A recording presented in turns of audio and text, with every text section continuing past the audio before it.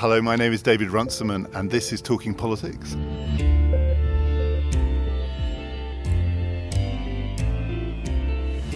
I'm delighted to say we're joined by Tim O'Reilly. We're sitting outside in Cambridge at the Computer Labs. You might hear a hum in the background. Tim is here to give a talk on the WTF economy.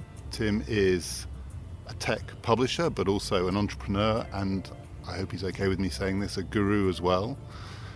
WTF stands for what you think it stands for, and it also stands for what's the future.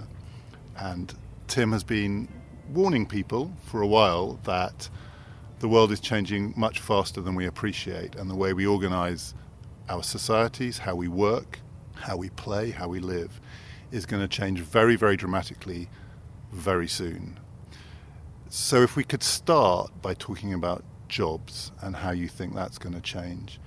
You wrote a while back that we tend to think of how we work as fixed, and you drew the analogy with Victorian England, where people look at an economy and think it needs child labour, it needs these working conditions because that's the way that work works. But it's not true, and lots of the things that we think are fixed are actually very fluid. So what are our equivalents of that? What are the things that we think we need in order to have a functioning economy and society that actually we don't need, and we need to start thinking about different ways of doing it? That's sort of an interesting framing. Let me try to come at it a little bit differently. The first thing I would say is that we have to get rid of the idea of the job as something you acquire from someone else. We have to stop thinking about jobs, and we have to start thinking about work. Because ultimately, technology, as my friend Nick Hanauer says, technology is the solution to human problems. We won't run out of work until we run out of problems. But what's happened in our economy is that we have come to think that basically work is designed to improve the financial outcomes of companies. You know, that ultimately when we look at technology, we're saying, well, great, we can do the same old work with fewer people. But the future comes when we do new kinds of work. And if you look at the history of technology, the increased wealth of society beyond the bounty that nature provides comes from increased productivity. And that increased productivity comes from tools. You know, whether that's back to stone axes and fire and the wheel, all the way up to the latest computer technology. So the function of technology is to help us solve new problems, to make more with what we have. And somewhere along the way, and I think it was probably about 40 years ago, we got this bad idea.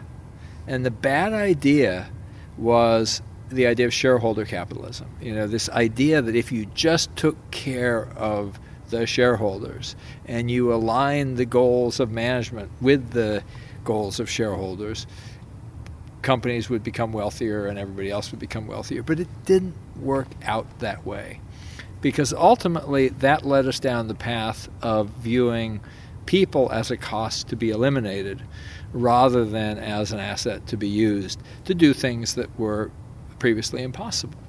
And in the best companies, you still see people trying to do hard new things. You know, Amazon is a great example, pushing forward with robots, for example. And everybody would think, well, they've now got 45,000 robots in their warehouses. And they're talking about drones and self-driving cars. They're trying to get rid of all the people. But they're not. They're actually hiring more people than they ever did before. What they're doing is they're saying, wow, with all this technology, we can get so efficient that we can actually get you your products today, the same day. They're basically doing business the way it ought to be done, which is, oh, we have new capabilities, let's use them to do new things. Whereas so many companies, it's purely, well, let's improve the efficiency so we can drive the profits, so we can drive the stock price. But we also have a problem that so many of those companies are also gaming their stock prices, doing things like stock buybacks or various kinds of ways of manipulating earnings so that they look good, even, sort of, quote, fake news. I would make the case that, for example, Uber's talk about self-driving cars and their investments in self-driving cars are a kind of fake news. They're basically signaling to the market, we're a player here, we're a player, when in fact they're way behind, and it doesn't really matter to their business. It reminds me a little bit from early in my career, early in the internet. We had created the first commercial website. It was called GNN, the Global Network Navigator. And I wanted to keep my company private. I saw that the web was growing very fast and I couldn't keep up, so I decided to sell it instead. And I sold it to AOL. I thought, well, they were going to invest in this because they really believed in the internet. But instead, they were just signaling to the market, hey, we're an internet company. They bought, 4 or 5 companies, said, we're an internet company. But they didn't really understand what it meant to be an internet company. They were a dial-up communications company, and that was still their big bet. And they didn't really believe in the web. Microsoft didn't really believe in the web. And along came a set of companies that did believe in it, like Amazon and Yahoo and Google and so on. And I think that, we see that today. Uber is saying we're a self-driving car company when in fact they're not. Now, Amazon, I think, is a self-driving car company because they really understand what they're going to do with it. Anyway, I think Uber will find their way because in a lot of ways, Uber does teach us a huge amount about the future of work. One of the things I've thought a lot about is what do we learn from companies like Uber about the nature and structure of employment in today's world. And there's a really interesting contrast between companies like Uber and, say, traditional employment, and that is the fact that people are in fact independent contractors. They come and go when they want, and they're managed by an algorithm. And a lot of people look at that and they say, well, this isn't really good, traditional employment's better. But I go, well, actually you have to look at how traditional employment is changing as well, because traditional employment has people managed by algorithm increasingly. If you work for a fast food joint or a high street retailer or a big chain store, you have a scheduling algorithm, except that one tells you when to show up, whether you like it or not, and if you don't show up, you're fired. So you look at this and you go, well, there's 2 algorithms, and one of them is better than the other for the worker. Then the question is, well, people go, well, what about benefits and so on? You go, well, that might be a problem, but let's fix it. As opposed to let's not do it. I look at the analogies that we have with something like Google and the media landscape. Google did it differently than the previous media companies, and there were lots of complaints, like that somehow they were cheating. And people make the same point about companies like Uber. They're not playing by the same rules. But it's pretty clear that Google playing by its rules and Amazon playing by its rules have really delivered enormous value. And I think that companies like Uber can too. So are we geared up to switch from a world of jobs to a world of work? Because in a way you're describing there's the job version of this future, still algorithms in charge, but it's constrained. And there's the work version, which has more freedom attached to it. It's sometimes called the gig economy, in which people maybe move from different kinds of work on their own rhythm. Mm-hmm. But it's a huge shift. It's a psychological shift, but it's also a structural shift. And there are some companies that are leading the way. Mm-hmm. But are you worried that the broader social structure is set up to deal with the change at this speed, at this pace, from jobs to work? I don't think the speed of the change is the issue. I think the fundamental issue, which is leading to all the political cataclysms, is back to this idea that we have optimized our economy for financial interests. And, again, I know less about the labor economy in the UK, but in the US, for example, we kneecapped unions. We basically aligned management incentives with shareholders. There's a whole lot of laws that we put in place that tilted the playing field towards this shareholder value above workers, shareholder value above the environment, shareholder value above society as a whole. And that's clearly wrong. And I think just periodically, the economy needs to go through a reset.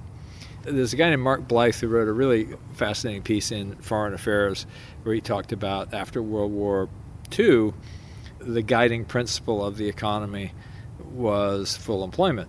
And that, of course, was because they learned the lesson of what went wrong after World War I. They came back and the returning veterans were beggared.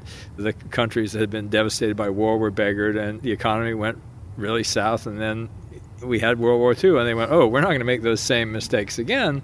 So we had 40 years of prosperity, where we basically said, oh, we have to keep people employed, we have to rebuild, the world. And then kind of that ran out of steam in some sense, where people started saying, well, maybe we don't need to do all those things. And this idea that, well, actually what we should really be doing is optimizing for shareholder value. And we've had this sort of financialized world for the last 40 years, which has increased income inequality, which has caused companies to stop focusing on the broader needs of society, or too many companies. And we're now getting the end game of that, and we've got to have a reset. And that's why I kind of look for that next economy. And for me, the heart of the next economy is just to get back to basics. We do work in order to make lives better for ourselves.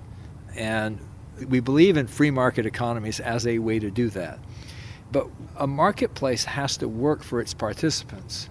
If you think about let's imagine a medieval fair, a market town. And let's just say that the marketplace owner says, well, I'm going to tax this very highly. The fees are going to be very large and so on. Your market doesn't work so well. And the role of government, of course, is to help ensure that the marketplace is fair and that it works for society. I think we've forgotten how to do that. A lot can happen in the next 3 years. Like a chatbot may be your new best friend. But what won't change? Needing health insurance. United Healthcare Tri-Term Medical Plans are available for these changing times. Underwritten by Golden Rule Insurance Company, they offer budget-friendly, flexible coverage for people who are in between jobs or missed open enrollment. The plans last nearly 3 years in some states, with access to a nationwide network of doctors and hospitals. So for whatever tomorrow brings, United Healthcare Tri-Term Medical Plans may be for you. Learn more at uh1.com. So the reset needs to come. That the version of the story that you just told, the Mark Blyth story, is there's a disaster, essentially. Something goes catastrophically wrong, and you get a collective rethink. Mm-hmm. So we had our disaster in a way, the financial crash, but it wasn't bad. Exactly. This is my question. It wasn't bad enough, right? Yeah. What it did was it didn't reset us. We papered over the cracks, basically. Mm-hmm. And now we've got the political crisis, in a sense, which is across Western democracies. But it's not obvious that that's going to be the reset. That looks more like us stuck, basically. Our politics is stuck. Yeah. So we need a reset without a catastrophe. Mm-hmm. So how do we do that? Well, I'll ask you a big question. Yeah, I would just say if history is any guide, you really only get a reset with a catastrophe. Right. And I sometimes think that climate change may be our savior in an odd way, because when we wake up to it, we'll suddenly go, we got to work on this. You don't have any choice. But I hope that we could be smarter than that. I hope that we can. And that really is the point of my book. The subtitle is WTF, What's the Future and Why It's Up to Us. And the lessons I take from computer algorithm and algorithmic systems, here we are at Cambridge in the computer lab, is that they all have a fitness function, something that we're telling them to do. So if you look at Google, they tell all of the systems they build, we're trying to get relevant search results. We're trying to get relevant ads. You look at Facebook, and Facebook they're saying, well, we're trying to have this be engaging and social, and they didn't quite get it right? Because we have this whole fake news problem. But Mark's working on it. He's going, oh, well, that's not what I meant. Just like with Google. People were spamming Google early on, and they still are, and it's a constant battle for Google to go, no, we're really trying to get this right. Facebook, we're really trying to get this right. I guess I would just say in our economy, policymakers have that same goal. They want to get it right, but they have, I think, just a bad idea. So our current government, see if you like, would be the social equivalent of MySpace, not of Facebook. They're the social equivalent of Alta Vista, not of Google, right?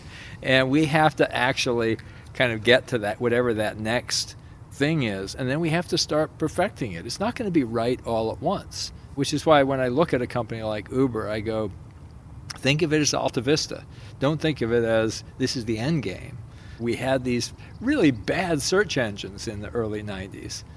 And then we kind of figured it out. And I think in a lot of ways, the future of employment, we've got to figure it out. And I think there are design patterns that you can take from a company like Uber. One of them is use technology to augment people. In the old days, you had London taxi cab, the knowledge, one of the hardest exams in the world. And suddenly with GPS and smartphones, not only can you take relatively ordinary people and turn them into successful drivers, you can do this new thing that you couldn't do before, which is I walk out the train station in a completely strange country and I summon a car and it picks me up and he already knows where we're going and I don't have to pay. And it was just, it's much more convenient. And capacity is increased. Where I live in Oakland, California, before, actually I use Lyft in the United States because it's a much more worker-friendly company, you couldn't get a taxi cab to save your life in Oakland. You'd call on the phone and maybe they'd show up 45 minutes later or maybe they wouldn't. That's true in most places. But now in the U.S., you can get a car on demand pretty quickly in really pretty out-of-the-way places. And that's kind of a design pattern for use technology to augment people so that they can do something that was previously impossible. And here's this amazing thing. We're taking this network model that we thought just applied to the internet, and we're starting to apply it to the physical world. And we're starting to use algorithms in much more creative ways. Well, the same thing is true in other areas as well. As we start to think about, well, how would we make our power distribution more efficient? Well, we're going to probably use AI. DeepMind has already been doing some work on that area in Google data centers. How are we going to change the workflows in hospitals? Well, guess what? Google DeepMind's working on that too. Changing workflows in the real world with a partnership between people and machines is this, I think, a frontier of capability. Algorithmic systems are power tools for the mind. We wouldn't have built the Channel Tunnel with picks and shovels, and we're not going to solve climate change without the help of some pretty serious AI, in my opinion. So the challenge then, you'll know that people will hear that, and part of what they'll hear is, so Google DeepMind will do it, so Google DeepMind will do it. And the fear is, to put it in political terms, we've got a general election going on in this country at the moment, and none of this is being talked about. No one expects politicians to talk about it. It would maybe be unrealistic in an election.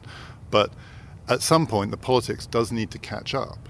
The fear is, as you said, our current politics looks like it's been left behind by the versions of this that work. And we need a politics that matches that kind of dynamic, future-oriented use of tech. But the politics won't catch up. The fear that people have is that we're entering a world where we are so reliant on the people who are at the cutting edge of the technology, its design, also its ownership, to solve these problems. And the gap between that and policy solutions that are democratic or are legitimate for the voters is getting wider. I think that is a lot of people's fear, even if they accept the vision that we can do amazing things that we couldn't do 10, 20 years ago. The thing that's being left behind is politics. First thing I would say is that, to steal a line from my wife, Jennifer Palka, who started something called Code for America, she said, look, government is this vast ocean and politics is this little 6-inch layer floating on top. Now, of course, it's become fashionable to refer to that as the deep state. But effectively, government is a machine. And a lot of what we have been working on for the last better part of a decade, Jen and I and many others, is how do we actually bring some of the best practices of tech into that deep state of government? How do you make government programs work in the same way that, say, Google will work? And what that means is not, well, we're going to use lots and lots of computers, because the essence of what I think tech really has to bring to government is the user design process, the measurement process. When you look at a government program, typically, it's, as Tom Loosemore, who used to be at the UK Government Digital Service, was the COO there, said, some policymaker said to him, now that I've been working with you guys, I realize that every policy I put out has been 500 pages of untested assumptions. When a tech company has some idea, they build something and they try it out and it doesn't work and they change it right away and they try that, and then there's this constant iterative improvement, versus so much of what happens in government is somebody's idea and we never even try to figure out whether it worked or not. The best we can do is we'll maybe throw the bums out at the next election. And I think building something that's much more iterative, that doesn't have to do with politics but has to do with execution. And so we've been working a lot in the U.S., and this, I think, is, at least to some extent, surviving the Trump transition, is really to build iterative policy making. Jen worked a lot, she was the deputy CTO at the White House, and on this idea of how do we start doing user research? How do we, when we have a policy, how do we test whether it works or not? How do we do it incrementally? Those sort of business lessons from tech, and applying them to the things that government does for us. But the biggest thing that I think is that we have to understand that government plays an essential role in our society. We have for too long bought into the idea that government is bad and business is good. And Bill Janeway likes to say it's a three-player game. Actually, it's between government, businesses in the real economy, and financial markets. And that's a really missing piece that a lot of people don't understand, because financial markets are not the same as the real market of goods and services. And I think that government has to be a counterweight, but we don't have to use that counterweight with this sort of coarse populism that basically demonizes others. We have to actually get much smarter about understanding what we're trying to accomplish, and we have to test iteratively whether we are doing it. The biggest new capability that technology gives us is the capability of measurement. The fact that we can measure and understand whether something is working or not. We began this series of Talking Politics with Yuval Harari, and that was the much bleaker version of what this technology revolution means, and we spent the last few weeks talking about an election which seems slightly trivial compared to the real forces that are driving change in the world now. Tim O'Reilly's book will be out in the autumn, The WTF Economy. We'll be back talking about the general election again next week, and much more else besides. My name is David Runciman, and we've been talking politics.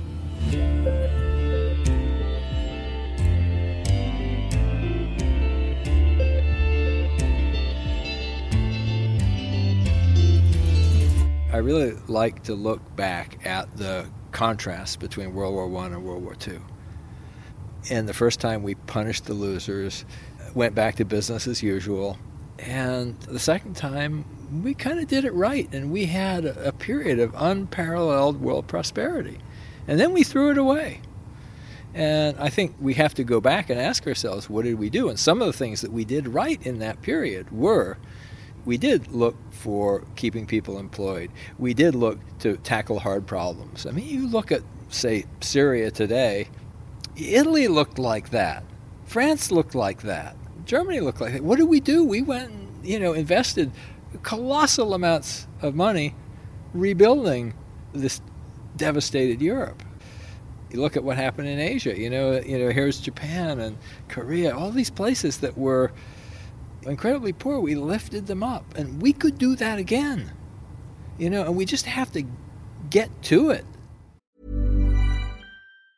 Hi, I'm Daniel, founder of Pretty Litter. Did you know cats tend to hide symptoms of sickness and pain? I learned this the hard way after losing my cat, Gingy. So I created Pretty Litter, a health monitoring litter that helps detect early signs of illness by changing colors, saving you money and potentially your cat's life. Pretty Litter is veterinarian developed, and it's the easiest way to keep tabs on your fur baby's health right at home. Go to prettylitter.com and use code ACAST for 20% off your first order and a free cat toy. Terms and conditions apply. See site for details.